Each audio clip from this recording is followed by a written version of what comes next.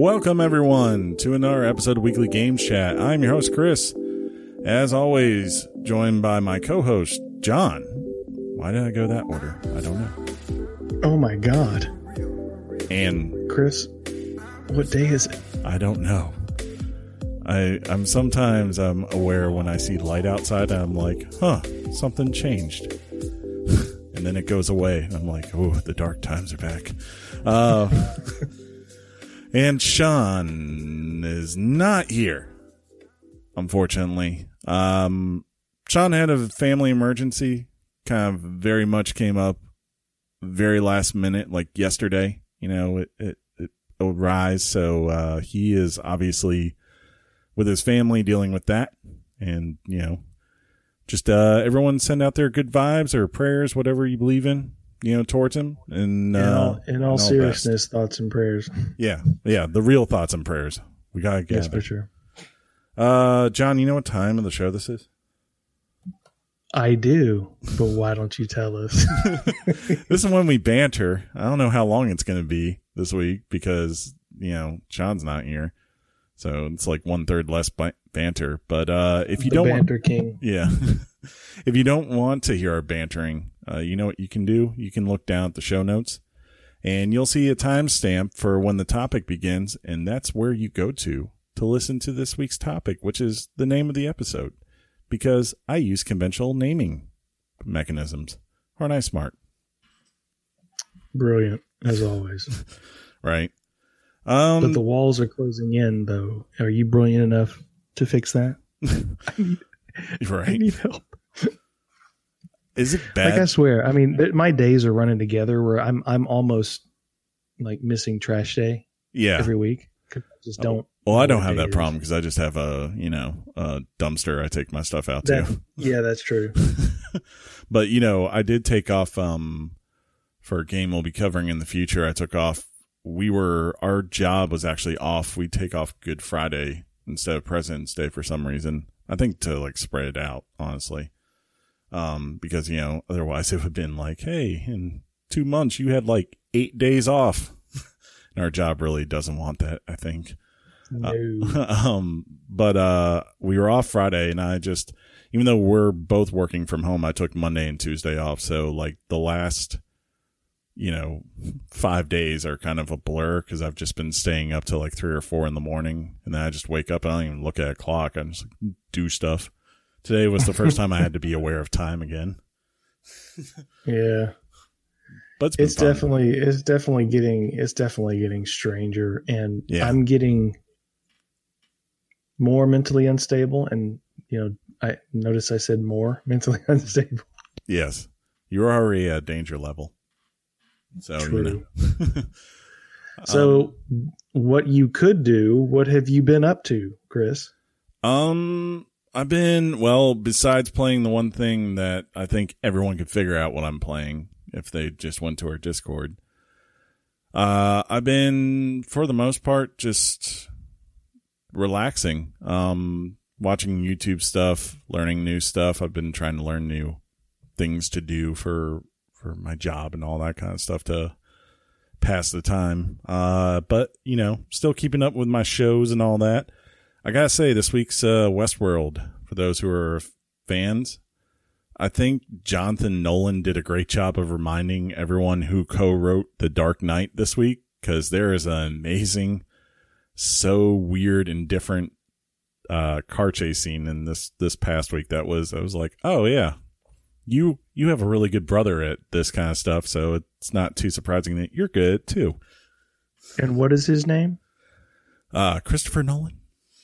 No, you said his brother, right? Oh, Jonathan Nolan. Thank you. Yeah. But yeah, and it was also really good because Aaron Paul got a lot of, probably the most opportunity since he's joined the show to showcase his talents. It was nice to see that again, because he was so good on Breaking Bad. He is a strangely talented guy. Like when I first saw him in the first episode of Breaking Bad, mm-hmm. I was like, oh, this guy's just going to be a constant annoyance. But I was amazed at how well they developed that character. Yeah. Them later seasons. Probably one of my favorite characters on television. For sure. Yeah. Besides that, So you need to finish Doom Eternal. I know. Just scratch what you're playing now and just go back to it. I can't do that, John. It's too late for me. The Marauder waits you. I am planning to get to that. That's probably going to be like the first thing after I get done with this that I go ahead and knock out because, I don't think it would take more than 4 or 5 days to do it, It's just, I really wanted to do this one and complete it before we cover it. So I knew that's where my time had to be because it can take a while. I got to say, the one thing or the couple of things I saw this week that brought me some joy, SNL did a show where everything was filmed at home, and it's quite interesting to see what creative people can do, Yeah, I've been curious about it. Yeah, they had some pretty decent sketches in there for the fact that they were doing it from home, and they even had Tom Hanks show up to host it, so that was nice. I was like, oh, good, he's safe. I can breathe again. I saw him. And then the other thing is John Krasinski, who's trying to be the new Tom Hanks, has that Some Good News thing he's been posting on YouTube. Have you seen that? I've heard about it, and I've heard that it's like a blessing that it's shown up. Yes. But I haven't watched any of it. It's just good-hearted stuff. I mean, it's not really poking fun at anyone. Like the first week he had Steve Carell on there, and they just, because it was the 15th anniversary of The Office, right? So they talked about that and some of their favorite moments from the show that people might not know about. But then like what was that? I think like the second or third week he did it. There was some little girl he had heard about that wanted to go see Hamilton, and, then COVID happened. So he got the original cast to come back and like do this Zoom call and did like her favorite song for her and got her tickets for whenever it opens up again. So I was just like, oh, John Krasinski, apparently a nice guy, unlike Jim, who's kind of a D. I never thought Jim was a D. Well, he's a D to Dwight. Well, yeah. How can you not be? That's fair. But yeah. No. Every now and then he would turn off the D-ness. What's your favorite Jim prank of all time? I liked it when he was sending Dwight faxes from future Dwight when he was at the other office for that one stretch of, I think it's like season 3, and has him slapping coffee out of people's hands. Yeah, that is a good one. Yeah. My personal favorite is when he convinced he got a friend of his to stand in for him who was Asian. I thought that was the greatest. That was the ultimate prank. I thought that was hilarious. What's his wife's name? Pam. Pam comes up and kisses him and everything. Yes. It was so good. And plus the Jell-O stapler. The pictures of the children in that one where what's said over the top. Like, wow, dedication. What about you? What have you been doing? We've been managing to keep ourselves busy. Clarissa's a very active person. She so we do a lot of. I did a lot of yard work over the weekend. Just a lot of projects around the house because nice house, but it still needs some work. So we've been trying to keep busy. But we both collect. I'm so thankful that I have a wife. Your wife that I love and adore, who can equally tolerate me. Because I got to tell you, Chris, I can imagine, and I'm not trying to make light of it. I pray that divorce rates don't increase after the fact. Right. And I'm being 100% serious on that. In fact, I read a depressing story about the alternative consequences to being quarantined like this. Domestic abuse will probably go higher, and people will come out of this. More and more people will come out of this more mentally unstable than before. People are drinking more. Yeah, for sure. Kids will do that. I don't know what I would have done if, when we were living together, if you told me and you are going to be in the same apartment for like 2 to 3 months and we can't really leave ever with no cigarettes. Yeah, right. That was back then, not now. Yeah, but I don't take any offense to that. I know I'm not. I wasn't always the. It would have gone both ways. I know. I would have pushed your buttons. So Ryan might have been the only one who had been like, "There's a quarantine, huh?" And he just gone back to bed.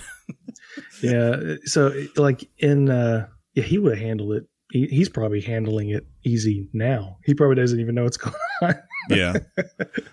Shout out. He'll be like those people on what was it, the Big Brother, and I think it was Germany or whatever, right? Like they were in the middle of doing Big Brother there. So, the idea of that is that you're quarantined off from the world while you're doing that show.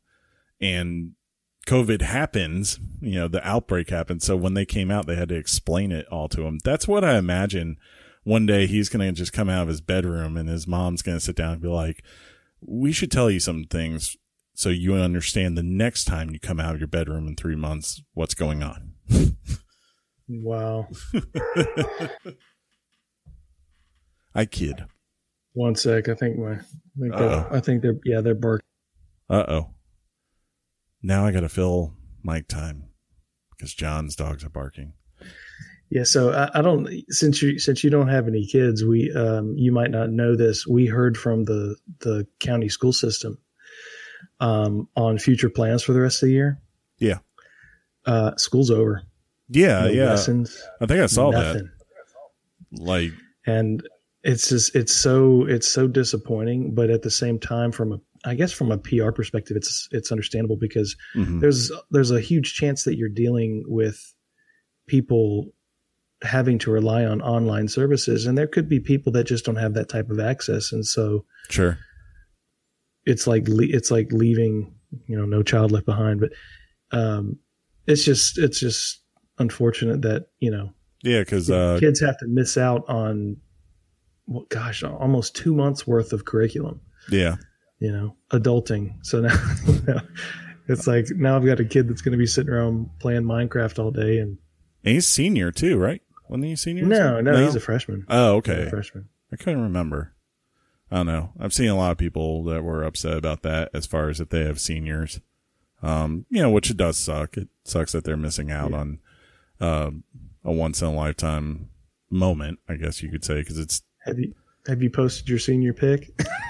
No, what'd I do? I was watching. So there's this thing that they're doing on Instagram on Saturdays where two different DJs are taking like their catalog and picking 20 songs to go against each other, right? And letting people pick what's better. And this week it was RZA and DJ Premier. So I posted a pic of Method Man and said Method Man class of 88 because I'm not putting up mine. No, I wouldn't either. I just, respect to anyone who wants to do that. I just don't know. That seems more taunting than anything else. Like, hey, look, I got to have a senior year. Right. And look at me when I was like 30 pounds lighter. It just seems a little self-congratulatory and narcissistic. It's like, oh yeah, remember when I had so much more hair? Thanks. That's what I need. A depressive look back to I'm getting old. Look, everybody, just one chin. That said, there have been, for anyone who wants to do it, good on you. And like, there have been some great gems, from people I know that I'm just like, oh, yeah. That's perfect. Like there's one who's like a 93 guy and he's got the Tommy Hilfiger shirt or no, the Ducks Unlimited shirt with the pleated khaki pants on. I was like, there you go. Classic 93. The duck head shirts. Yeah. Right. Duck head on the front, duck tail on the back. Right. I think they still sell those. Probably. I'm sure they do. And then like, one was an 80s one and he had a mullet. So you're just like, stay young. Be honest, Chris. Mm-hmm. You had a mullet. I did not. You didn't? I did not. I did not grow my hair out until I went to college. And even then my hair has never really looked that great when I've grown it out because it's so, as soon as it finds humidity, it just goes poof. So I usually keep it bushy. Yeah, I keep it sort. It's like it's weird because for years I wanted thinner hair. This is just great banter this week, by the way. But I wanted thinner hair, and then of course now I like look at the top of my head. I'm like, not like that. No. I take it back. But I've always said this. I look exactly like my father, and I actually put up a picture of him this week because he posted an old picture of him. And that was him. Yeah, that's my dad. That one I changed it to. I kept staring at that picture, going, "Is that Chris? Maybe." Yeah, we look exactly alike, and like I've seen where his hair has gone through the years, so I've been very aware of what awaited me. You know, I was like, when I was a kid, I'm like, well, I'm gonna have a beard, know that much, and then now it's like, well, I'm gonna lose it all. I tell you, whenever you shave, I am blown away because I never.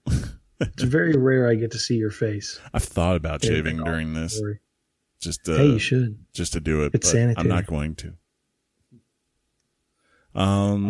Clarissa wants to shave her head. Whoa. Ooh. Whoa. Yeah.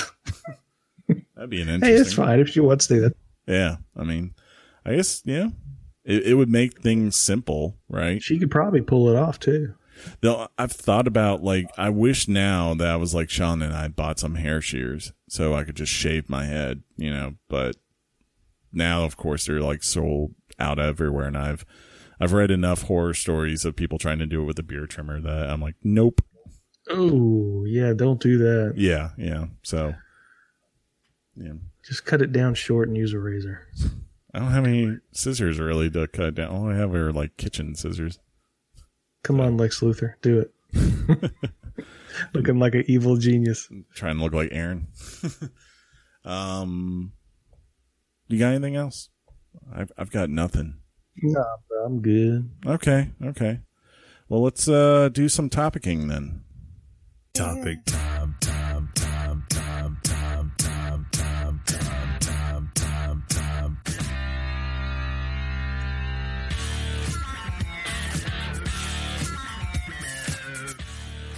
The topic is Resident Evil 3.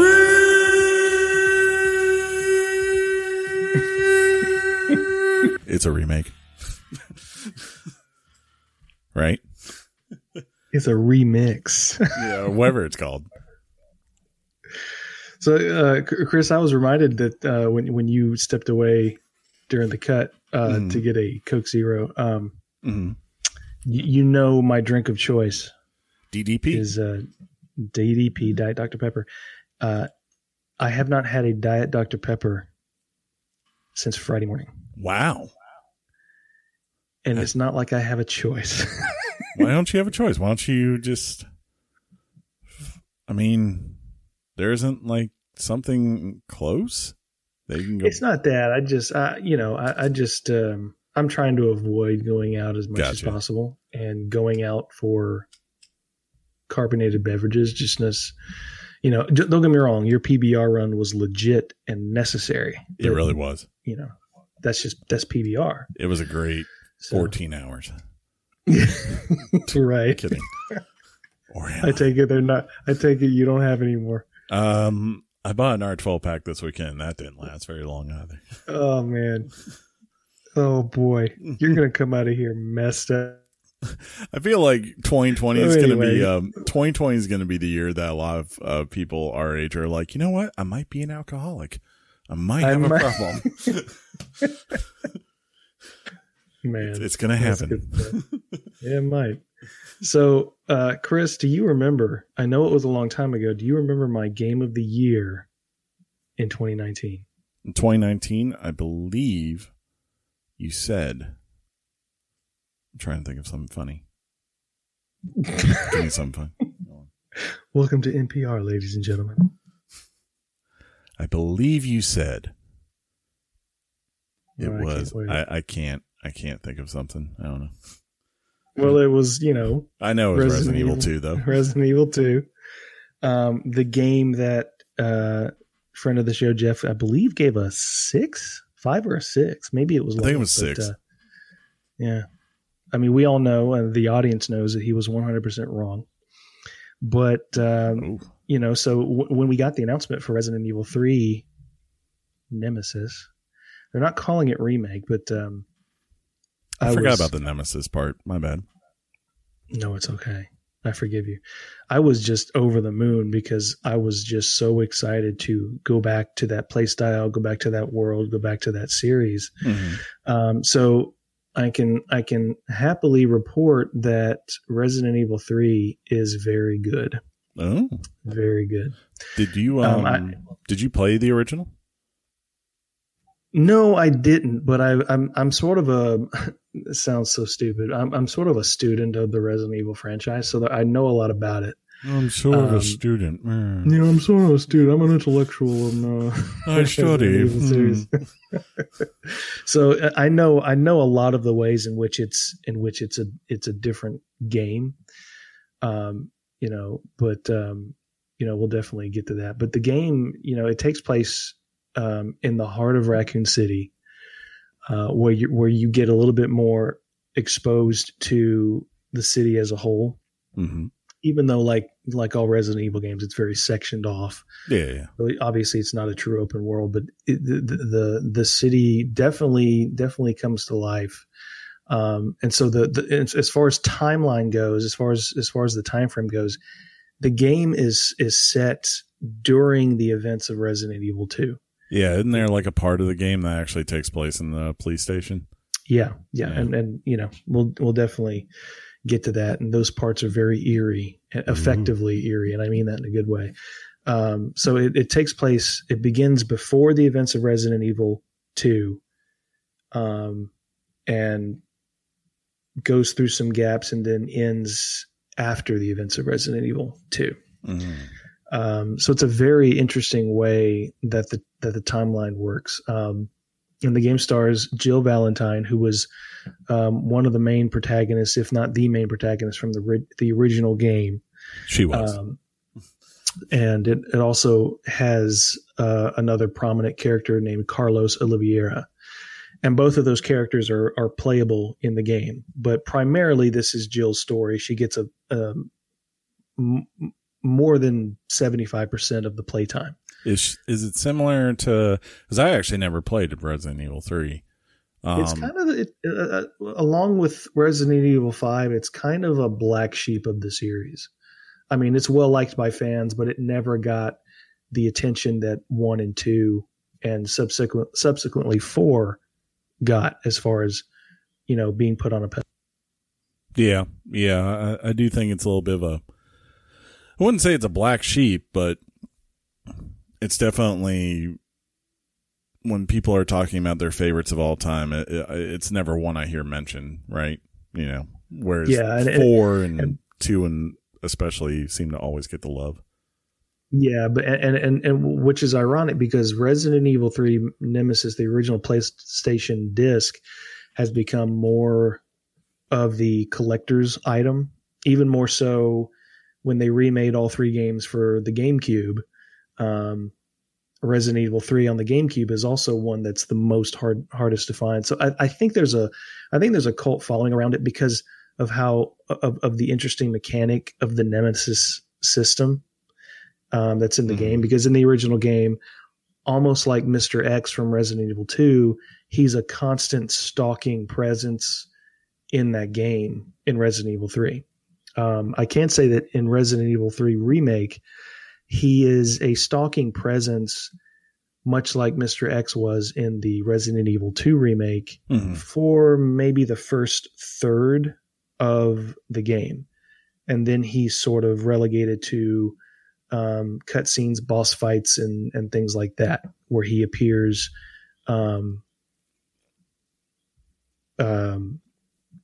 more strategically and scripted. When he'd show up in the original game, I think he'd show up and you'd have this choice of jump out the window or do this. And those choices, when he shows up, have a different play out depending on which choice you make in the Resident Evil 3 original game. So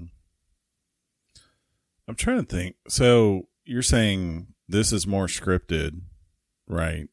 So yeah, for sure. You mean in the sense it's not like how those sections with Mr. X were in 2 where, I mean, yeah, there are scripted scenes with him, right? But there are also those elements where he is just continuously roaming, and it's like, hey, you have these objectives you need to get done, so figure out a strategy to solve what the problem is of Mr. X, right?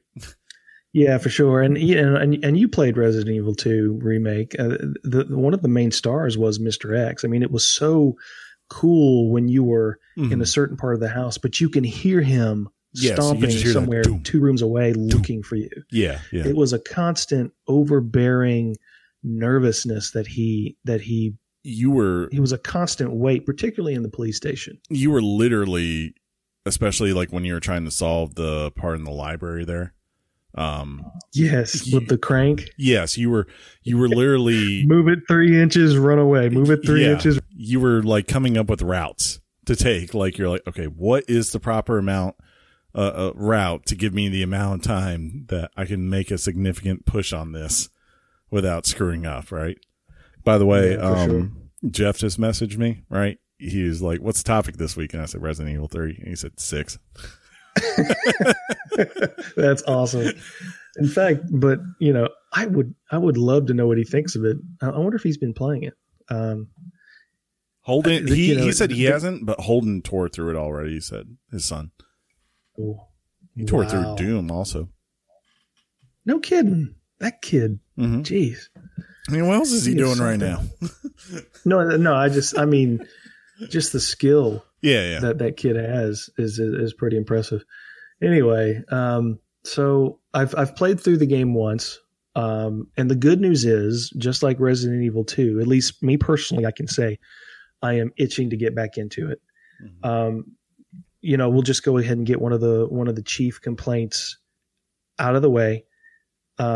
There are many people who have come forward and said, I've finished this game in 4 to 5 hours. Yeah. Along and tacking that on with the comment of this could have been a DLC for Resident Evil 2. Yeah, because it's the same engine, right?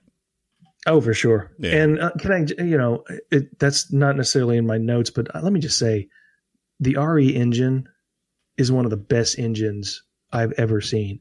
And it's probably not as amazing as it, as I think it is.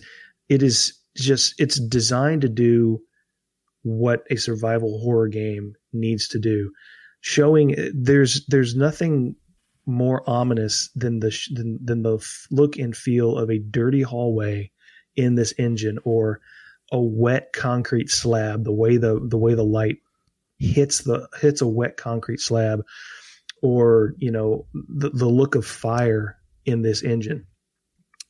This game continues to be even more beautiful than Resident Evil 2. The characters, their facial animations are so lively and realistic.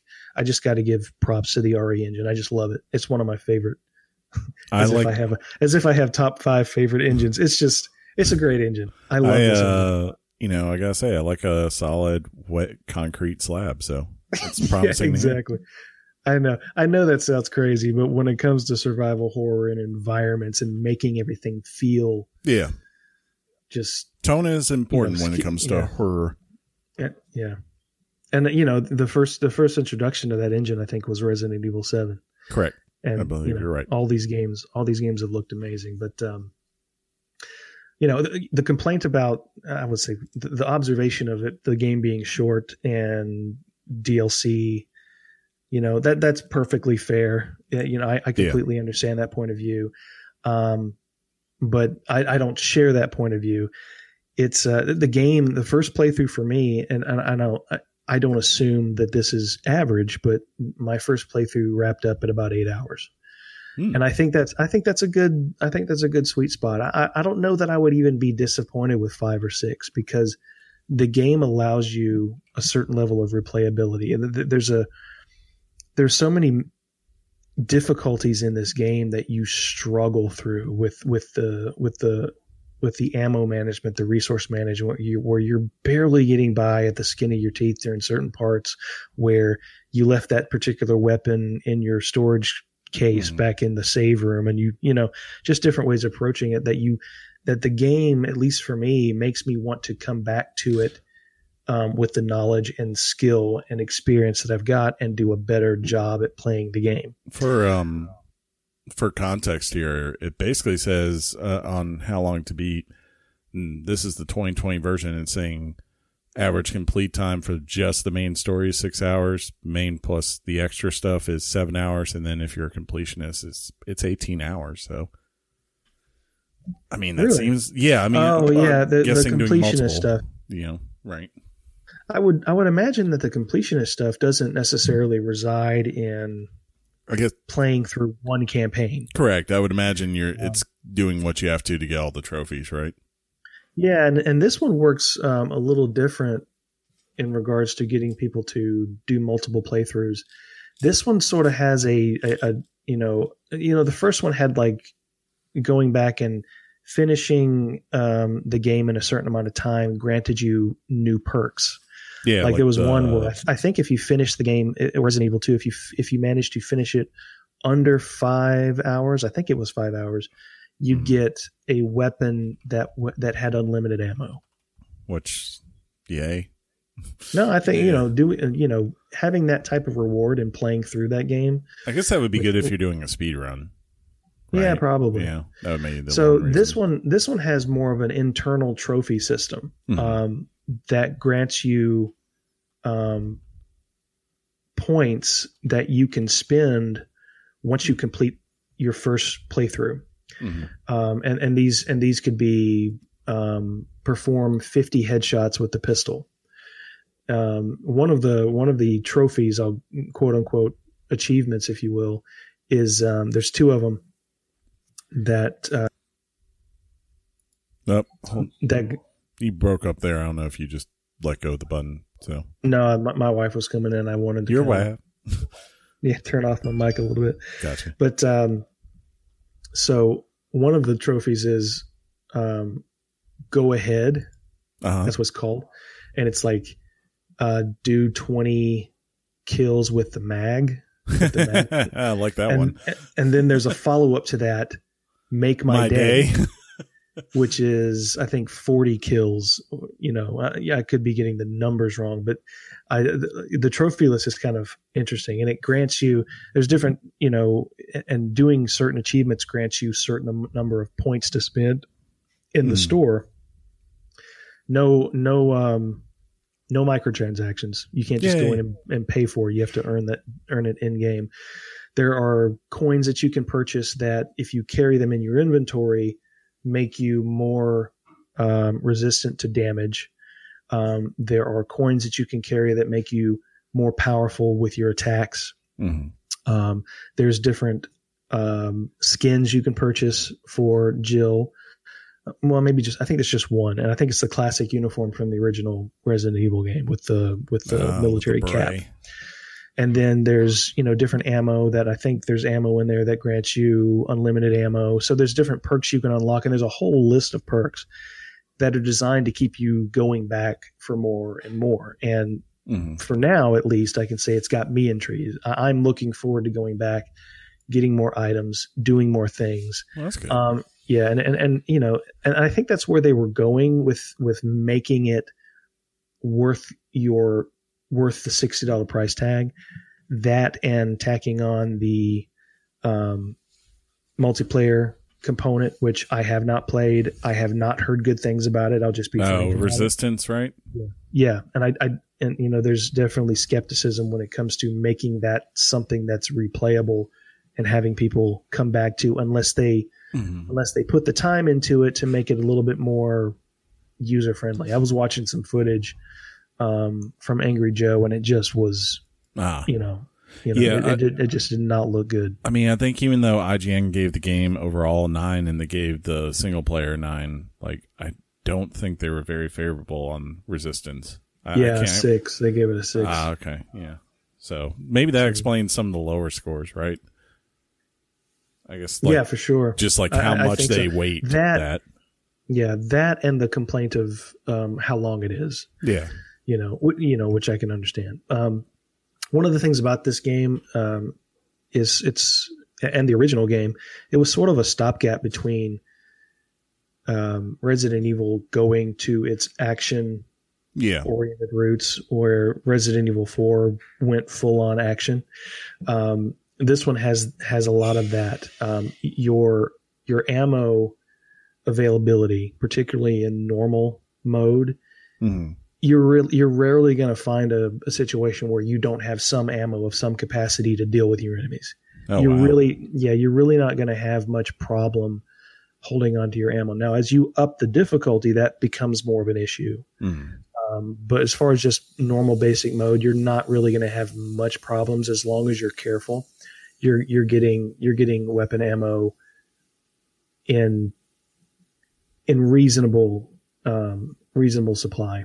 Okay. Plus there's more maneuverability with Jill and Carlos as opposed to Claire and Leon, because the Nemesis enemy is part of a few boss fights and stalking you, and he's more deadly, and he seems to be he's much quicker. You have a dodge mechanic that actually, if you time it right, you can dodge, particularly during a boss fight, and it goes into a brief slow motion situation. So you're saying it's fundamental to know the 5 tips of dodgeball? Duck, dive, was it dip? I thought you were making fun of me with fundamental. Oh, no. If you can dodge a wrench, sure, John, you can dodge Mr. Nemesis. Yeah, but this is definitely leaning more towards, don't get me wrong, there's still resource management, and you can find yourself having to discard things.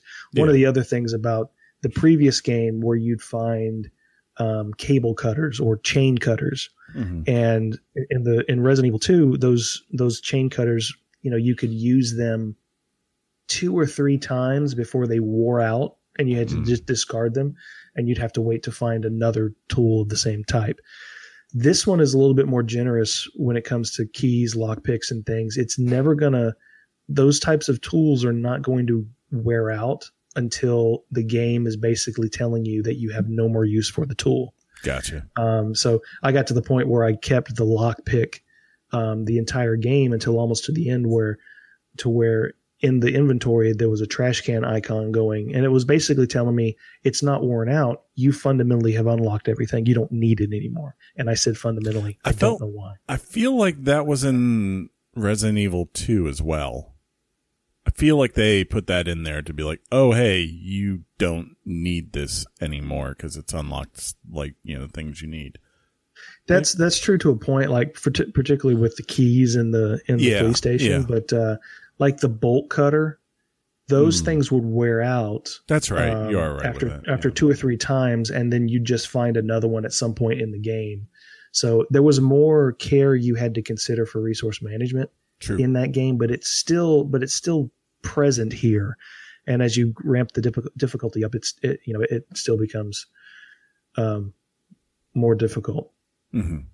And surprisingly, there's the traditional zombies in this game but I found almost no repeat, except for one, no repeat on enemy types other than the basic zombies. They completely had different, all new enemy types, which is, you can be very lazy when it comes to enemy types. There's this new zombie that looks like it has sort of a face hugger on its face, like completely engulfing its face, and it would whip its tentacle at you. And you'd have to wait for its eye to open for you to do real damage to it. There's a sewer section of the game, which was, more prevalent in Resident Evil 2, with completely different types of intimidating monsters. The only enemy that makes a return is due to the police headquarters with that blind, I think they call them lickers. Those ones that crawl up and down the walls, that they can't see you, but they go by noise. So that makes a return to the series. But everything else is pretty much brand new enemy types that you've never seen before. So So there's that.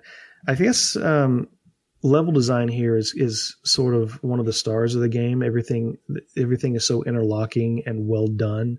Backtracking is never really something that is much of a chore. Mm-hmm. If you find yourself in a situation where you should go back to a save room or go back to get a certain item that you left behind, the world is so well designed that you're never traveling very far. That's nice. Yeah. So, that's good in a situation where there's no fast travel, which you would never need. And we know how you feel about fast travel. Yeah, apparently. So that's never a chore. So, and one of the things about the world is the world feels very alive, and it's very interconnected with characters you interact with in Resident Evil 2.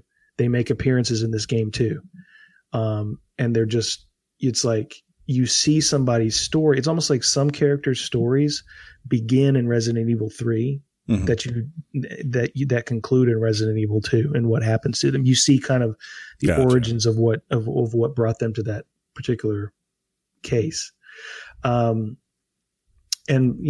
just like the first game, and by first Resident Evil 2, the journals and things like that you find really give sort of a pulse to the people in this world. It's full of zombies. It's virtually empty, but it makes the world have its own character. And you see, and even there's even some cool Easter eggs. Like there's the original, you'll find in the game, the original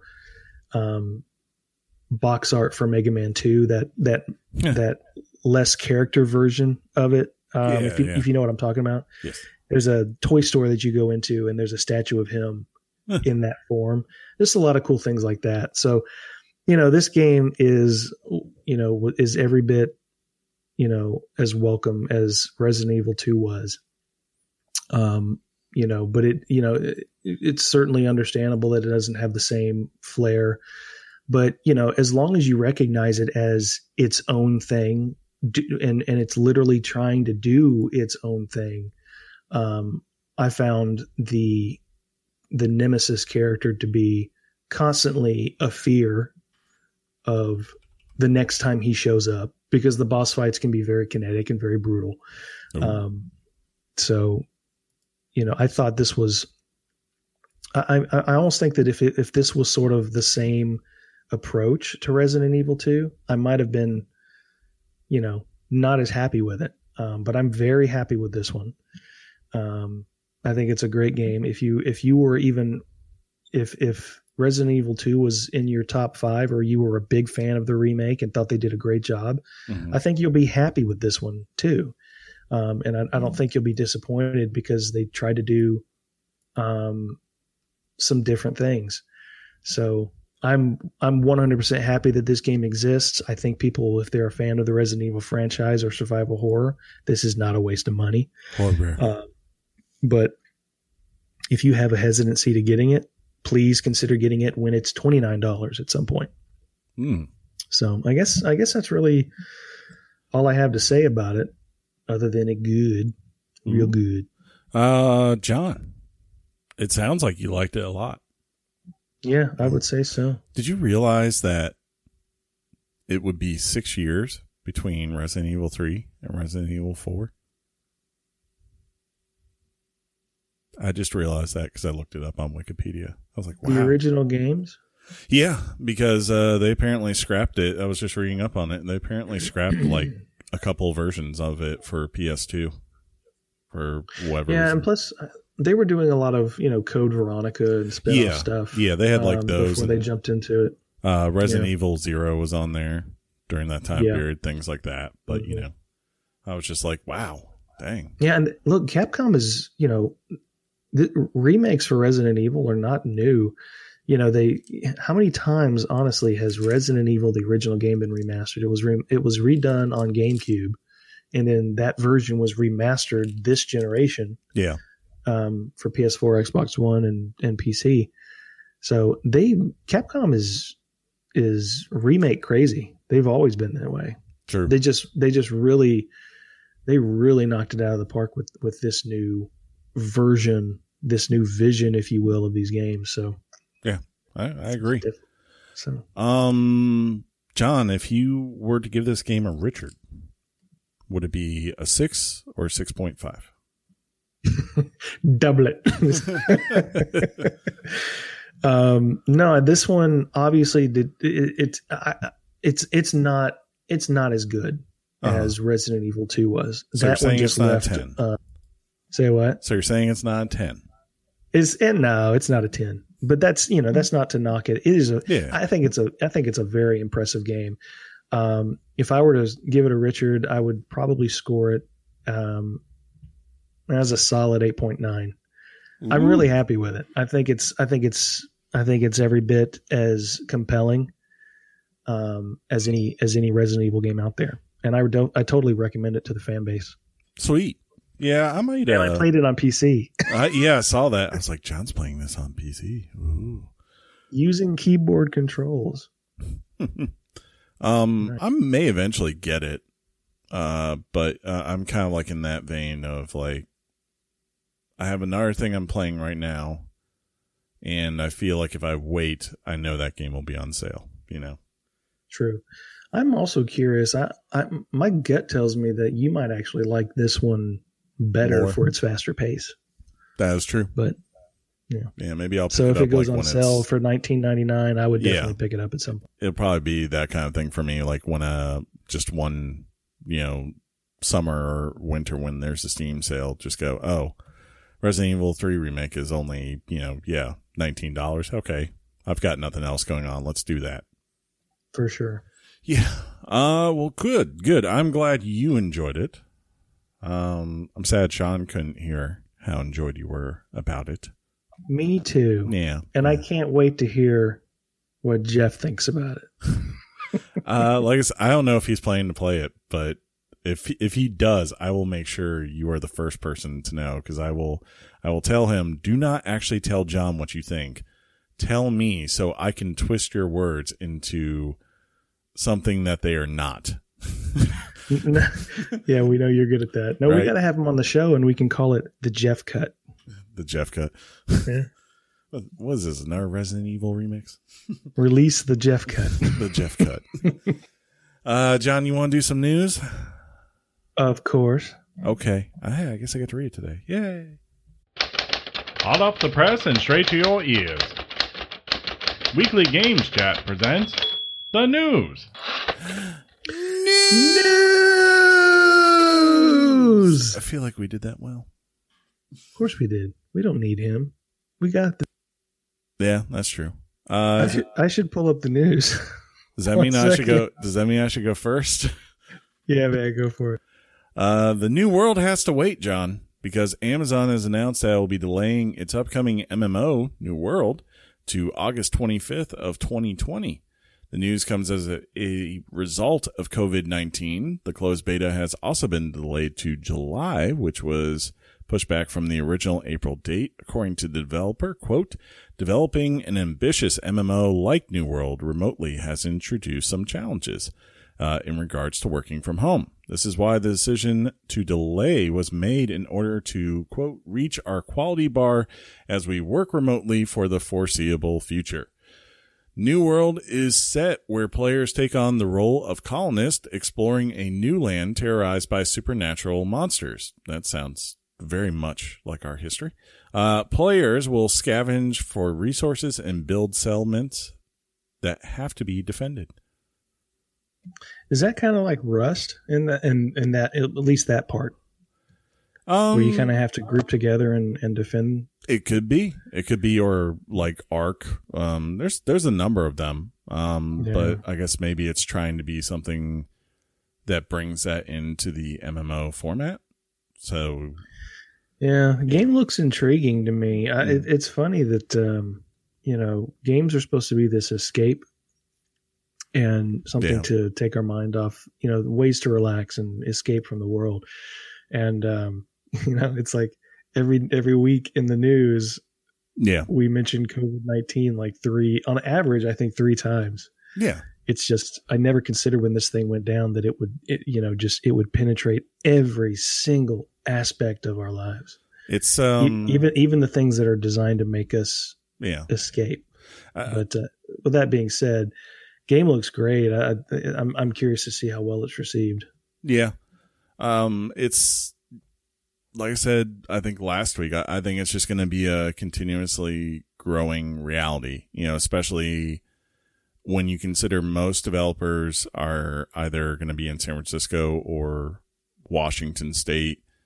With that being the case, even like Bethesda out in Maryland, I think you have to be in this realistic thing of, as long as those companies are under lockdown, the reality of them putting something out on time is going to be less and less likely. And as we've seen with like something like Last of Us, as long as there's a possibility that people are going to have a hard time buying physical disc, Sony might not care if it is done, or someone else might not care. They might go, we're going to hold off because we want to maximize our profits. So it sucks, but the movies and everywhere else, it's felt like that has already gotten used to that, and now we're finally getting the reality of like, no, we're not immune to this either. Yeah, I feel like Regal and AMC could potentially be toast. Yeah, like the theater experience could be a thing. Alamo Draft House is just going to rise from the ashes and be like, we own America. I will say though, the plus side is, there are more discounts and free games out there than I've seen in a long time. Very true. Things that would not be discounted at this point of their release cycle is I think there's so many free games right now. It's crazy. Yeah, I think they just I think this missed the news cycle, but I think the Nathan Drake trilogy is now free on PlayStation 4. There was something that was like that in Journey, right? Yeah, Journey 2. Yeah. Assassin's Creed 2, which, that's an old game, but still a good game, is free. And it's free on PC because it's free through the Epic Store. So even though it might be an old game, John, that means there could be mods out there for it that make it not so old. Ooh, I should get a PC. John, let you in a little secret. You're on one right now. Oh. So the good thing is on PC, I'm always playing the remastered version. You can't give yourself your own pivot. Sorry. Speaking of remastered, Saints Row 3 is being remastered for PlayStation 4, Xbox One, and PC. It will be released on May 22nd and be titled Saints Row: The Third Remastered. Side-by-side comparisons of the original versus the remaster show a notable improvement with more detail, better lighting effects, and more shading. Nice. Since Saints Row 3 is arguably the most popular and beloved in the series, Saints Row was considered by many to be a over-the-top spoof of Grand Theft Auto. Yes. The remaster is being developed by Sparasoft, under the supervision of the original team at Volition. And I'm pretty sure you played Saints Row 3. Yeah, I mean, any game that has a gun that shoots sharks out that then come up through concrete and swallow your enemies is on my list of must-play items in life. But like, plus, there was one weapon you told me about that was it was a melee weapon. The Hulk hands? Huh? The Hulk hands? I don't know. It's been so long. No, I think it was a dildo. Oh yes. There was. Yes. Yeah. There was a giant Richard sword that you could swing quite around, and it was quite hilarious. I mean, like that game from like, if you didn't know what you're getting into when you bought the game, as soon as the first mission came up, and you're like dropping out of this helicopter, like above this penthouse, right? And Kanye West Power starts blasting, and you just start annihilating everyone in front of you, and it's very over the top and actiony. And there's consistently all these quips you quickly realize it's like, okay, this is not aiming to be like what GTA 4 would end up being and GTA 5, where, you know, the seriousness of crime in America while also poking fun of it from time to time. It's like, no. They're just trying to let you have fun and do not care about reality or anything else. Is this a remaster you're interested in? I wouldn't say that. I mean, I'd have to see how much it is, but it might be one of those things where if I see it on sale again on Steam at some point, I just go, yes, because I played a good chunk of that game. So, you know, it's not something I'm like, I have to have that in my life. But I would not be upset if I found it one day, like for $14 and said, well, let's try it out. Well, Saints Row is definitely a twist on Grand Theft Auto. All right, for pivot, sure. John. Speaking of twist, Ghost of Tsushima, which has not been delayed, knock on wood, is foregoing the use of waypoints in favor of having players navigate the world using landmarks and other physical features. Official PlayStation Magazine UK, I can't believe that still exists, has a new preview for the game, including new details about travel and how NPCs work in the game. Traversing the world will look to rely on muscle memory. In other words, the game seems to not tell you where the next mission or side mission will be. The main protagonist will be either samurai or ninja skills he has learned to take on certain threats. The player's combat choice can even impact interaction with other characters in the game. Shimura Saki's uncle in a samurai does not approve of the ninja skills that the player may adopt, which could negatively impact the relationship depending on how heavily you rely on the skills. Another character is an expert archer and an ally to Saki.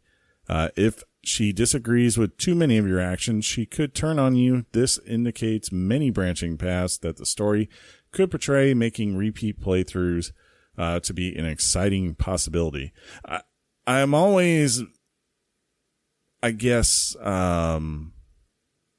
worried and also interested whenever I hear this kind of thing, right? Because it's not necessarily like, you know, for instance, with Half-Life Alyx I talked about last week, that game doesn't ever have a waypoint, right? And even with Final Fantasy VII, by default, unless like you're turning on the mini map, you don't really have a waypoint necessarily where you're going, right?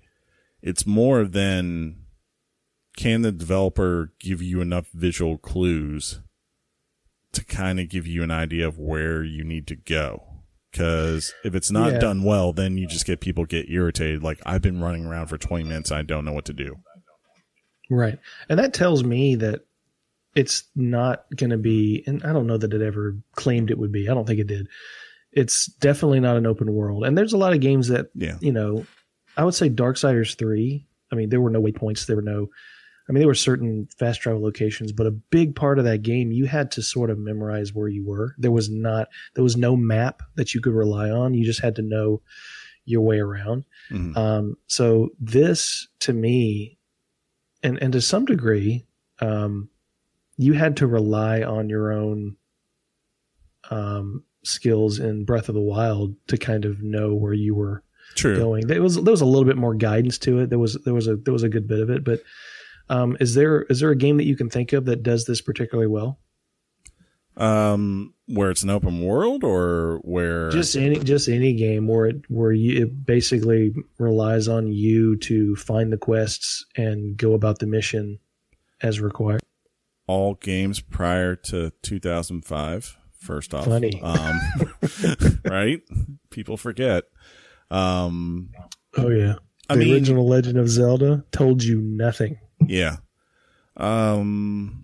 Recently, like I said, Half-Life Alyx was probably the last one I played that comes to mind. But I mean, to your point, yeah, like Breath of the Wild did it, but at the same time, Breath of the Wild was interesting because the majority of the time you're not really being handed specific story-based missions, right? You're more so just stumbling upon areas and being like, hey, what do you need? And then you go out and you're battling things and you get the things they need. And as you just naturally play and you bring it back to them, or like you're just naturally coming up on a new area just by saying, I haven't been to that part of the map. It is also interesting if this is an open world because, the developer, I cannot remember their name right now. Sucker Punch. Yes, thank you. All they've made is open world games, right? So that would be interesting. Yeah, I guess they're open world. Yeah. It's so funny my evolution with this game, my relationship with this game. When I first heard this game, it was in that church log cabin setting of that PlayStation presentation, which completely turned me off. And the more I've learned about this game, the more I am really excited about it. I'm really looking forward to it. The more I learn about it, particularly this news today made my desire to play this even stronger. The idea of leaning on a certain skill set, alienating people that you encounter in the game because of a sheer lack of disrespect they have for that discipline. That's just cool to me. I just think it's a neat approach. I know the mechanic is not new. Yeah, I would say that's the part that I could name a lot of things because, a lot of Bethesda games are like that, right? It's like, oh, for sure. Pick who you want to piss off and go with it. Right. But it's kind of funny when you think about it. Until Last of Us 2 got delayed here, right? Sucker Punch, I'm pretty sure until then would have been the first PS4 exclusive. It's either when did Killzone come out? Did Killzone come out launch? I thought that was Guerrilla. Yeah, Killzone came out as a launch title. Okay, I was about to say they were because Infamous Second Son came out a few months after the release of PlayStation 4. Infamous Second Son was March of 2014. Yeah, and then now you're going they haven't put a game out since then. It's going to be June 2020 where you finally get the final products, which tells you just that how much they've developed this from the ground up, right? And didn't build off their infamous tricks. Yeah, for sure. Even it's funny. Naughty Dog is notorious for taking their time, but even they've released technically 4 titles if you count the spinoff of Uncharted 4 and the remaster of Last of Us. Yeah, that's funny. It's got to be great to be an incubation studio for PlayStation. Take your time, get it right, make a good experience. And then they close the studio because they don't want no more ERS or ESRB ratings. Well, speaking of ESRB, there's a new rating. The ESRB has taken one step closer to self-regulation regarding the issue of loot boxes. Going forward, if a game includes, quote, loot boxes, there will be a section at the bottom of the rating that states, quote, in-game purchases, parentheses, includes random items, end quote.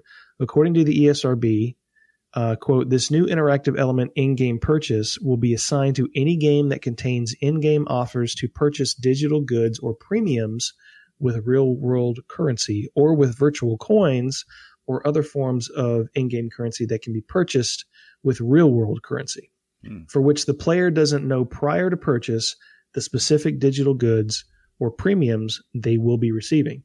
Since adding the in-game purchases notice to ratings assigned to physical games, many game consumers and enthusiasts, not necessarily parents, have reached out to us asking the ESRB to include additional information to identify games that include randomized purchases. The in-game purchases interactive element was developed in response to those requests. When asked why they didn't use the word loot box, it was revealed that only about a third of all parents even recognized what that term means. So I think this is, I think you were talking about this months ago, that the industry, going back as far as the the origins of the ESRB rating system back in the Mortal Kombat days, they realized that, and you made this point, they realized that self-regulation was the key to keeping government from coming in and doing it for you. Yeah. So I think doing this is very smart. I totally understand why loot box is not part of the verbiage, because nobody's going to know what that means. So I think this is a good step forward. I don't know that this necessarily appeases the vocal minority, if it's even a minority at this point. True. But time will have to tell if this really sort of is the action that makes the issue sort of die and go away. I would imagine it would do a good job of keeping something from the national level, at least in the U.S., from happening. But yeah, as you said, I could still see, I think of states like that are more regulatory, like Maryland, California, Massachusetts, where we'll have to wait and see how they react, because they could very well go like, well, if you're still got it on there, how many people are actually going to read that is going to be the argument, I guess. But still, yeah. Sure. But yeah, like I still believe in it. Like if you want to stop government from coming in to do something, it's better to at least offer something. Even if it doesn't work, you can say you tried and they will give you another shot usually, right? Like we've seen it with Major League Baseball. We're seeing it now with college sports, and things like that. If, even going back into the late 80s, early 90s with the birth of R-rated film, if you regulate your stuff, then usually they back off, because they realize just how much it's easier for the industry to do that than them have to invent something to do it. Yeah, and it's in essence it's a get out of jail free card, and it makes these companies PR functionality easier to manage. If somebody comes forward with a big story about, it makes it harder for class action lawsuits to exist. Correct. And, the PR firm or the PR person comes out and says, no, you see, in our rating system, we put it clearly here. It is in writing. We do not hide it from our consumers. Now, granted, there's always that person, even when that M rating is on the box, a parent goes into a GameStop and purchases the game for their kid. Yeah. That's always going to exist. But because that is there, it protects the company from liability. And that's what this does. I think it's smart. You know why I think smart, John? Tell me. Quality DLC. Who consistently makes it? Tell me. CD Projekt Red. During a recent investors call, CD Projekt Red revealed details on upcoming DLC for the highly anticipated Cyberpunk 2077. The company revealed that players can, quote, expect expansion sizes no less than Witcher 3. For reference, the 2 DLCs for Witcher 3 ran a total of 40 hours, give or take. CD Projekt Red could announce the planned DLC a couple of weeks before the title's release. While the company is currently working from home, they have assured us that the game is merely in the polishing stages, and we will be sure to get the game on time. Yeah, I don't know how bad Poland's also getting hit by COVID. I mean, well, I guess Europe in general is, so, Yeah, I guess I haven't really focused on that one because we're so distracted by England, South Korea, Germany, things like that. Italy.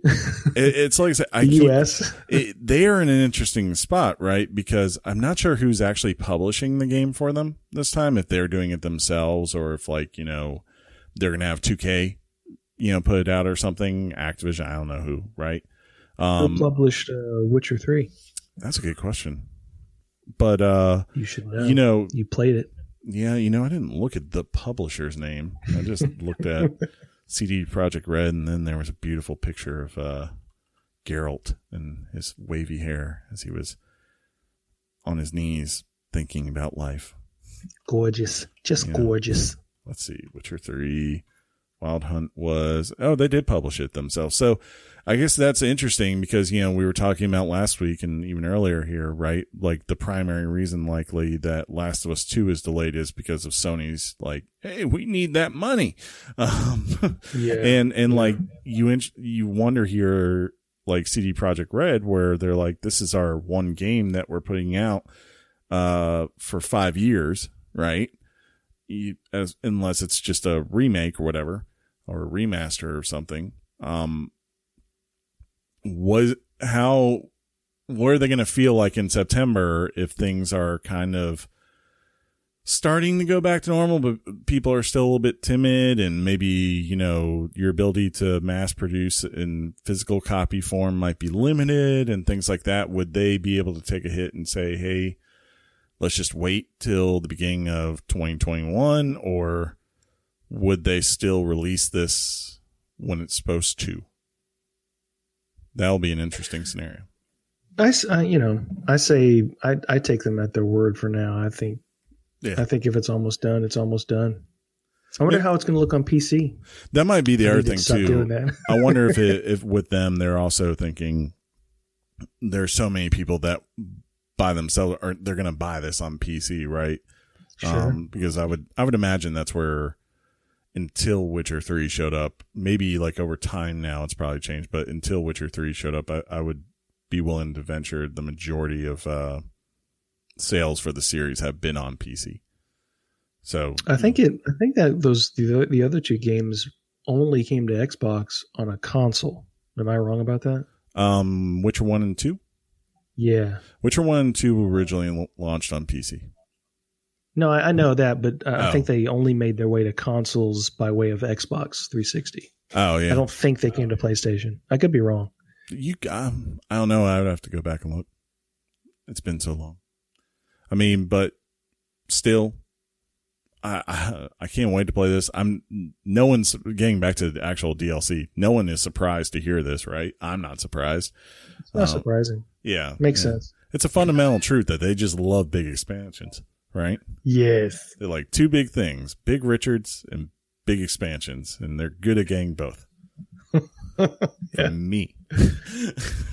John? Yeah. You have a PC. I do.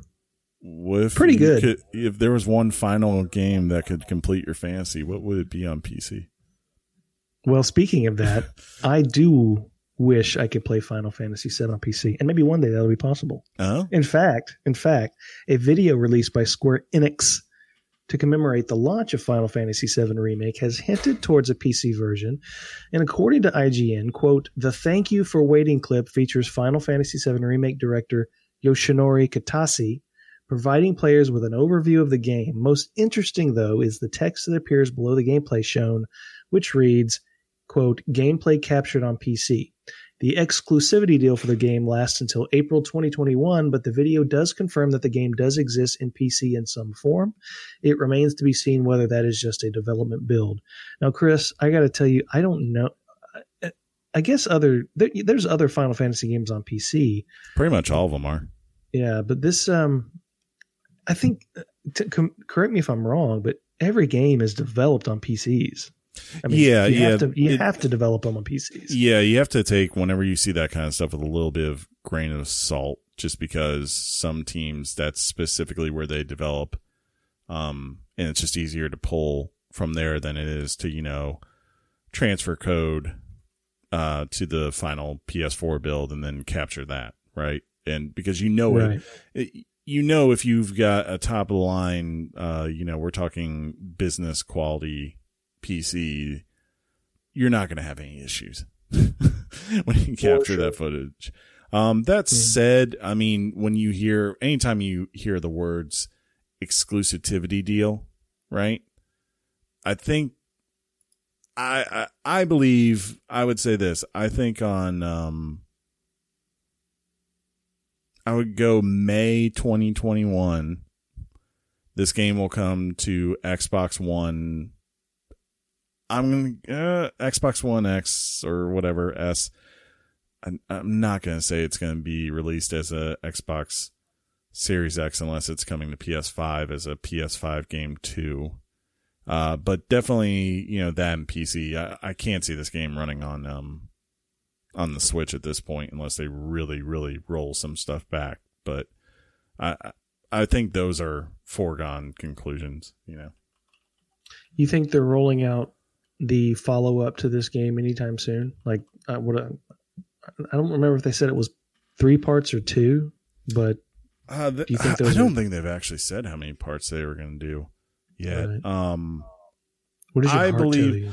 My heart tells me that right now playing this, do you remember how with Metal Gear Solid 5 we had an intro game? We had Metal Gear Solid 5 Grounded Zeroes, I think it was what it was called. Ground Zeroes, yeah. Yeah, and like that came out about 3 years before Phantom Pain came out.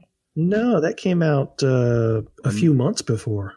If you recall. Was it? I mean, like, yeah, it was sort of just an introductory chapter. I don't even. Yeah, think it was like the Did you play it? Yeah, I did. It was like a prologue in the sense to kind of set up why Snake was in the hospital and basically give you at the time it was like giving you an idea of the combat system, right? Like what you could do, what was going to be like the infantry. So the speculation was that Konami was sick of waiting for the game to come out, that they got Kojima to sort of build out a introductory game so they could get some sales during the holiday. Yeah.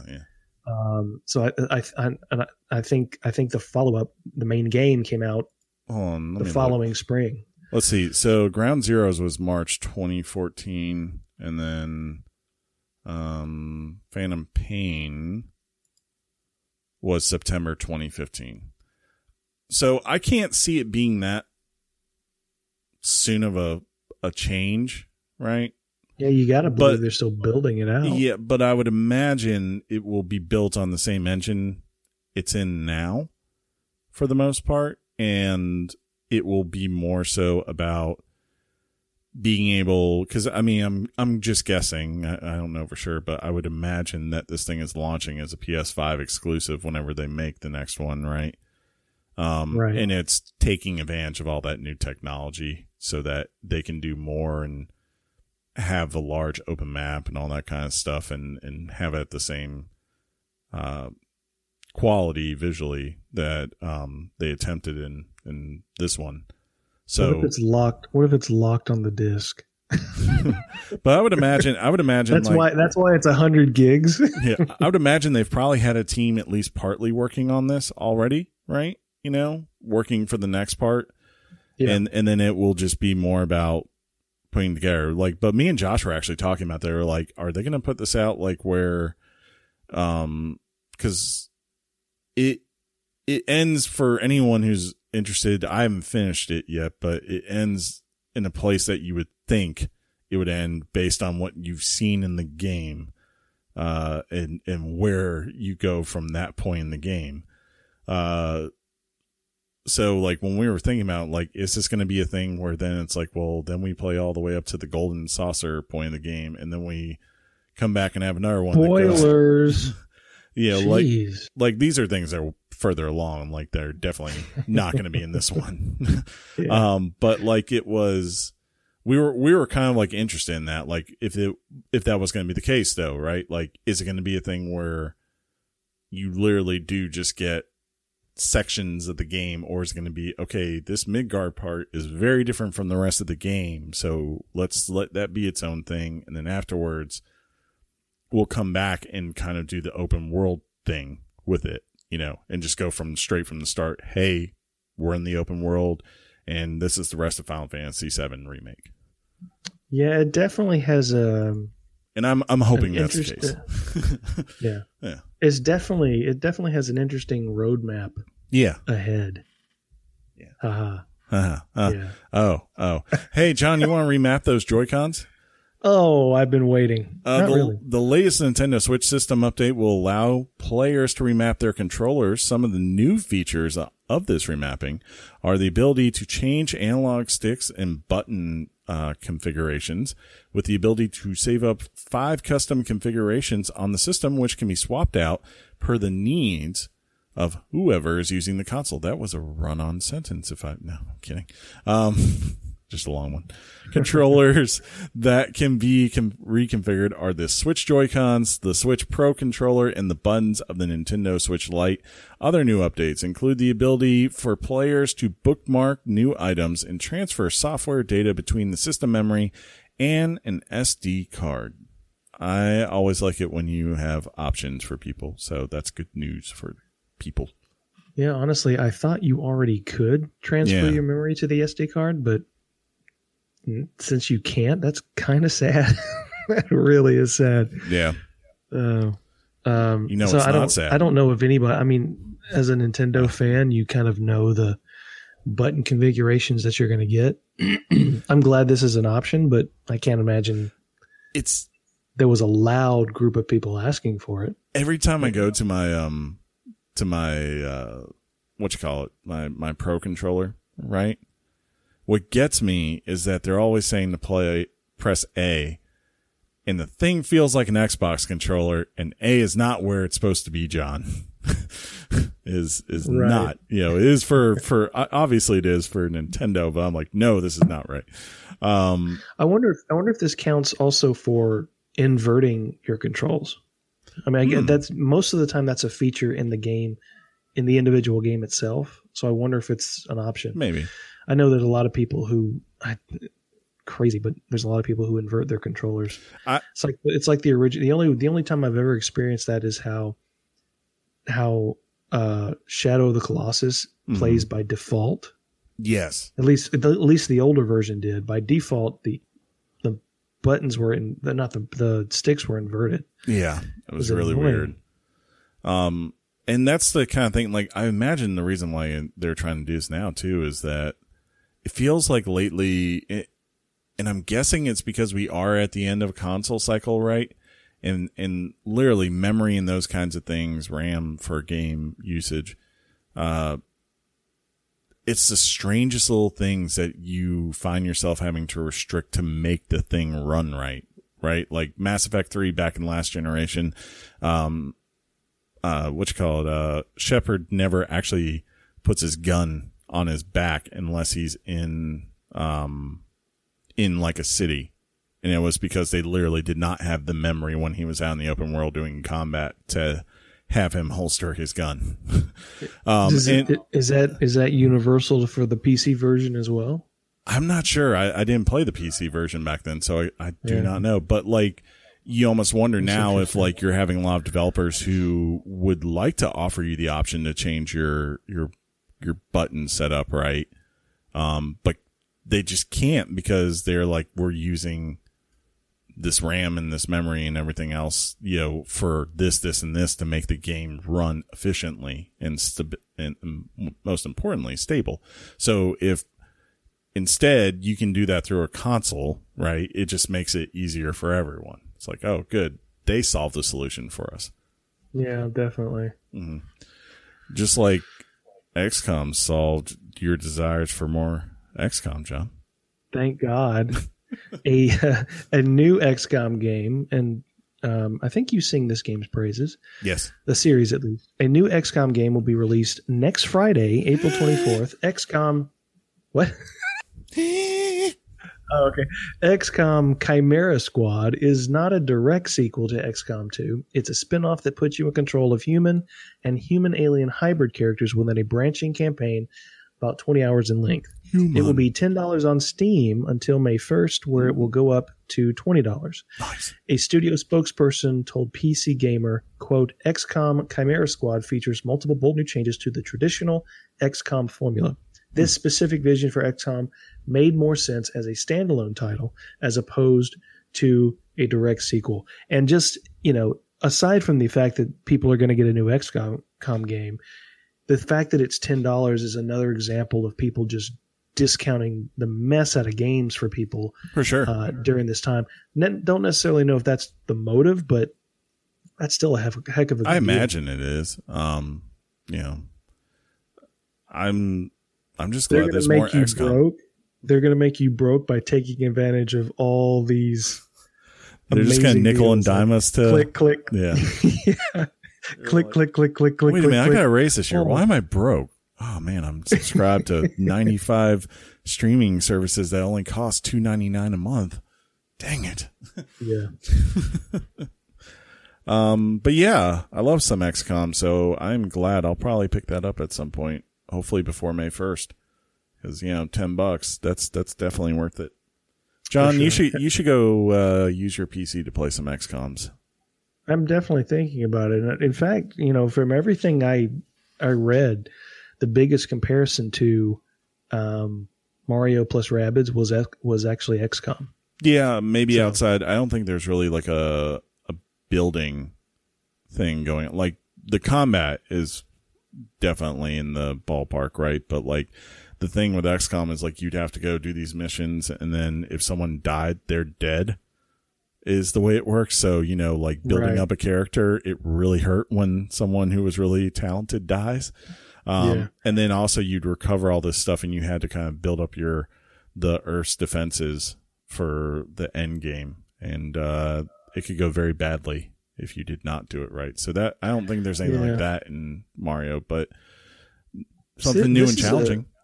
This is an interesting time actually for an XCOM game to drop, because assuming I understand the similarities, it's interesting because I think the Gears game, the tactical game, is dropping on April 24th or 28th.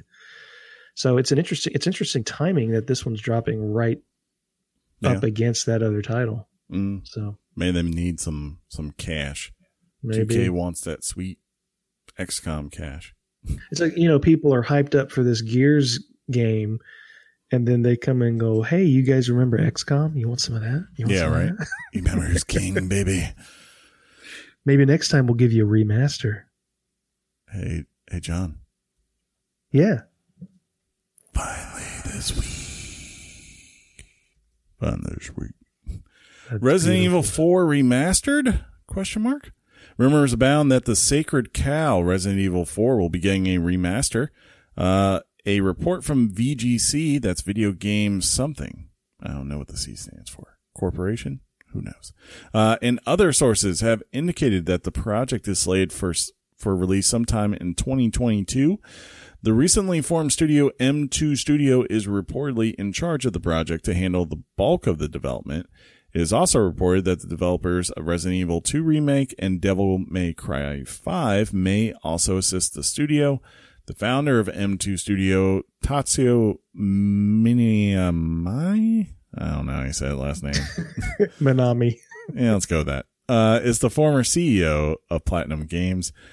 This report has not been confirmed by Capcom, and I imagine it won't be for some time because they would more likely announce Resident Evil 8 first, right?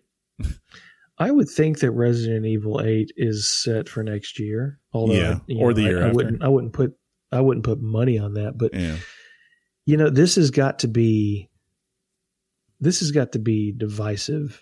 Divisive? Divisive, and this would be the most.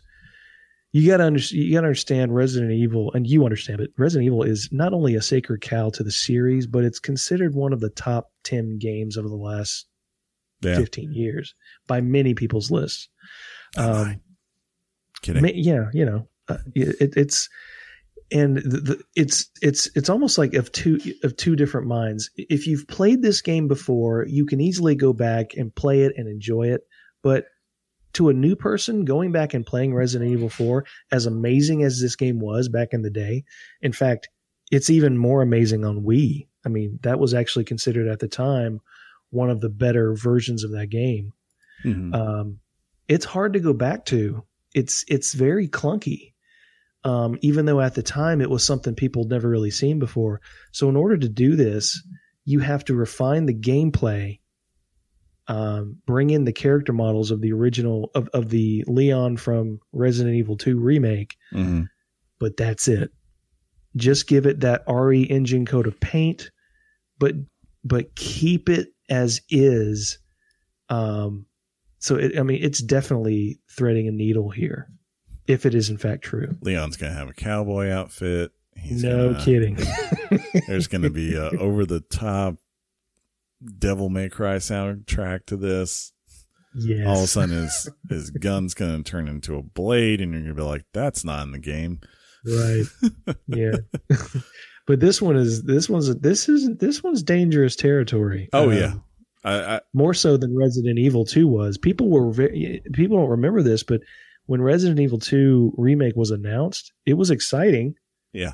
But they were concerned about Resident Evil's track record. We didn't know what it was, Evil 7 notwithstanding. Yeah, right. Like we didn't know what it was because you're like, it's just a cash grab where they say, oh, it's a remake. And it's like, no, it's not. It's a remaster. It's not what you think it is, right? And then you find out, oh, okay, it is this. So now, you know, I think it's easier to get on board with those ones too, because it was PlayStation, right? And it's kind of like now a Final Fantasy VII remake. I think if you came back and you said today, we were going to remake Final Fantasy 12, which is a popular one, which, I mean, they remastered a couple of years, but they were actually going to rebuild it. I don't think people would be as excited about it, because that game can still, even though the visuals might be better today, the audio, the voice acting, all these other little things, right, that came after the PlayStation era, that's all still there, right? So you can imagine well, you don't even have to imagine everything that's going on with those characters.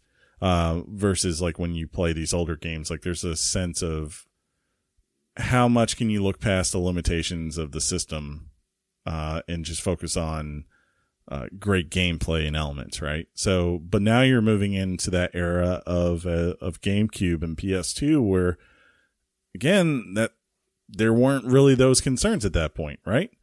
No, for sure. You know, we like GTA 3, you could still play today and it's perfectly fine. Same with, you know, Super Mario Sunshine on GameCube and things like that. So yeah, I agree. I think there's more risk with this because it is something more recent. It would be like if someone said today, we're going to remake from the ground up BioShock. I'd be like, ooh, good luck. Because it could go bad very quickly. Yeah, just there's certain beloved games that are just too dangerous to touch. Yeah. You know, and you just got to be careful with them. You know, what was it? Shadow of the Colossus. What did they do to it? Yeah. They just made it prettier.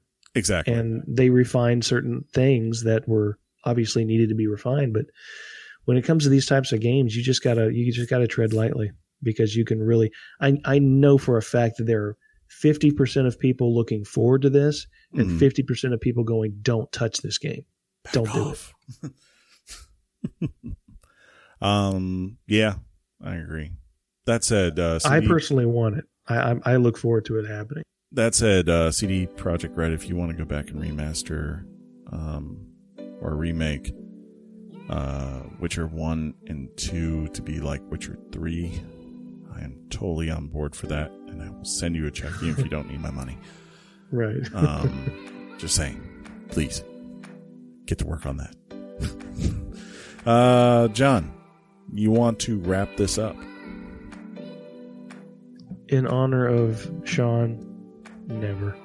Just to be safe, I'm John. That's my tagline, and I'm saying that because Sean's not here. Thanks, buddy. Yeah, I like to be serious. Spot on. Yeah. Spot on. That's my John. Yeah. All right, let's do it.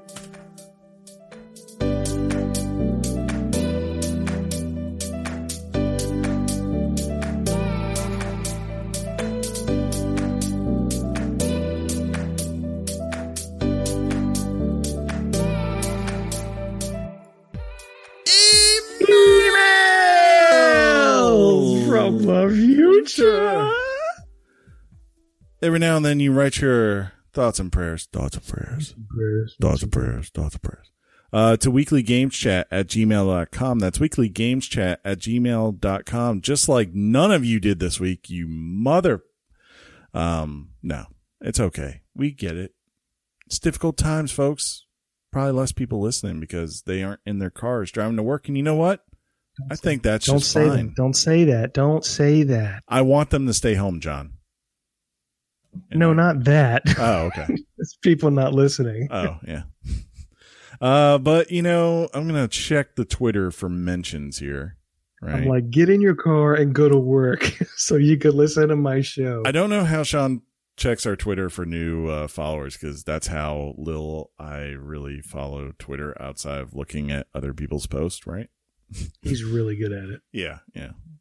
Thanks for the follow, following you back. Thanks for the follow, following you back. Let's see.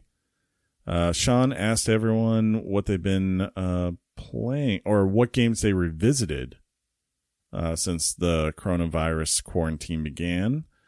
Oh man, the Barbarian posted a gift of old Spider-Man swinging through. Nice. I've been wanting to revisit that. Loki said he's been playing some PS Vita games, and he's been doing a lot of Destiny 2 again from the pre-first expansion. And then looks like Maddie says SteamWorld Dig 2. Good game, good game. Ooh, Dave says Metal Gear Solid The Phantom Pain. He wasn't a huge fan the first time around, but I knew it deserved a second shot. Chase says that he's finishing up the DLC in Assassin's Creed Odyssey. I still need to do that. And he says it's been a real treat, John. So there you go. It's good so far. I got about halfway through it. Let's see. And then he also asked everyone's thoughts and possibly prayers about the new PS5 controller. And Roberto says he doesn't know how to feel about it, honestly, even before all this hullabaloo or hullabaloo. I don't know how you say that.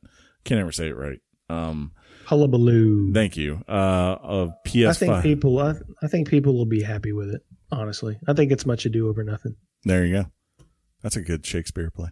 The PS5 announcements and equipment have been so strange, but the rumors are true and Demon's Souls remake is on it. I'll get it for sure. Nice. Yeah. I hope that'd be nice. That'd be cool. Yeah. Very nice. And then Ray Allen said he needs to see it in person before he will judge it. And then also Roberto posted, looks like, a link of our episode from last week on Half-Life Alyx, and he says, Alyx looks amazing in VR, but the Oculus price, plus the fact that I do not own a PC yet, worries me. Gonna have to do it John Rambo style and just shoot my way into the PC world. Do it. You have my support. Besides that, though, I think that is about it. Platt, as always, sucking up to us, saying, hey, you're looking for something to do. Go check out the new episode of Weekly Games Chat on your favorite podcast service. You owe it to yourself. Check is still in the mail, Platt. I feel like that's going to pay off one day, right? It's only cost us $2 million. Sure. We put him through. It's only a matter of time. That's a good song from Hamilton. That's I think that's it for this week, guys. If you want to write your thoughts in, please make sure you do so next week. We always like to hear them, but if you don't got anything, we understand. Just keep playing, keep tweeting, keep doing what you do.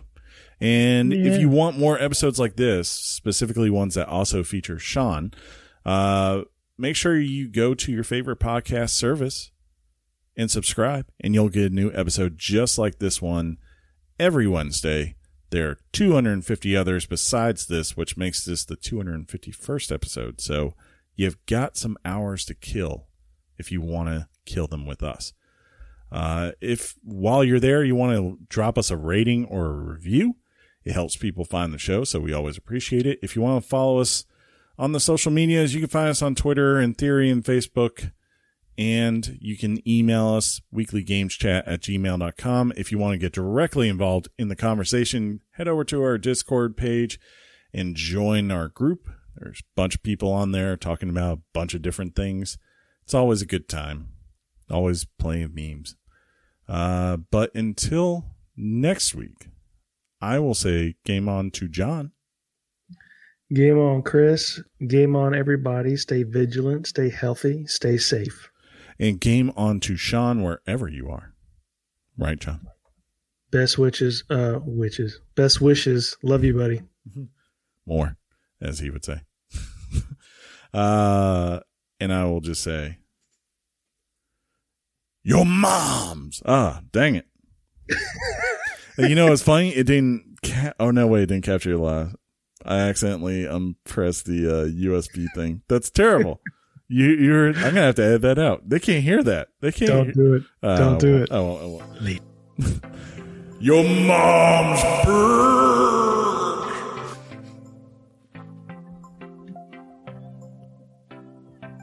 Now it's on. Thug life. Thug life. Thoughts and prayers. I can't remember what he says. Peace out, everybody. Thank you.